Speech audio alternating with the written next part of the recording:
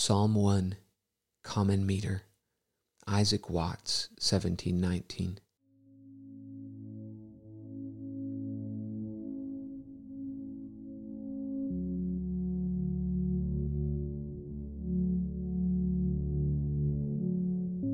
Blessed is the man who shuns the place where sinners love to meet, who fears to tread their wicked ways and hates the scoffer's seat.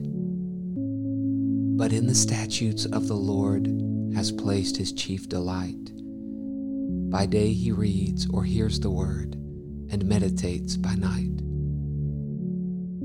He, like a plant of generous kind, by living waters set, safe from the storms and blasting wind, enjoys a peaceful state.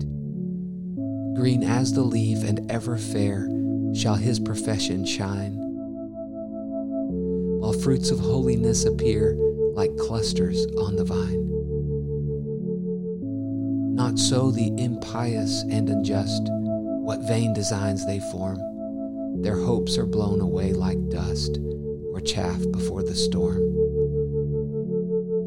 Sinners in judgment shall not stand amongst the sons of grace, when Christ, the judge, at his right hand appoints his saints a place. His eye beholds the path they tread, his heart approves it well. But crooked ways of sinners lead down to the gates of hell.